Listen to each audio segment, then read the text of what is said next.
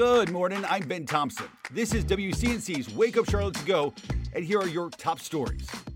3 people now on probation after they were found responsible for a child's death late last year in Gaston County. Investigators say a 4-year-old boy died in December after his 5-year-old sister found a loaded gun and accidentally shot him.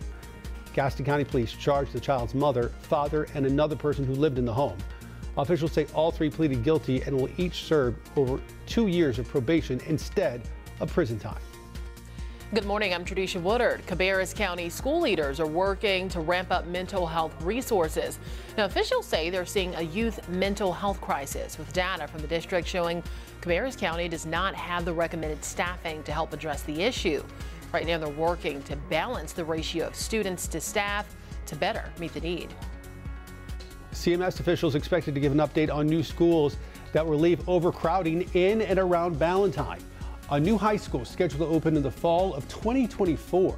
A new middle school could come the following year. Meanwhile, district leaders still looking for its next superintendent. Tonight, the school board will develop a leadership profile for what they want to see in their next leader. North Carolina Senator Tom Tillis introducing a bill that aims to deport some criminals. It's called the Remove Act. The bill would close a loophole that prevents the government from deporting immigrants who came to the country illegally and are then convicted of kidnapping or sexual assault. Thanks for listening. You can find all of these stories and more right now on WCNC.com.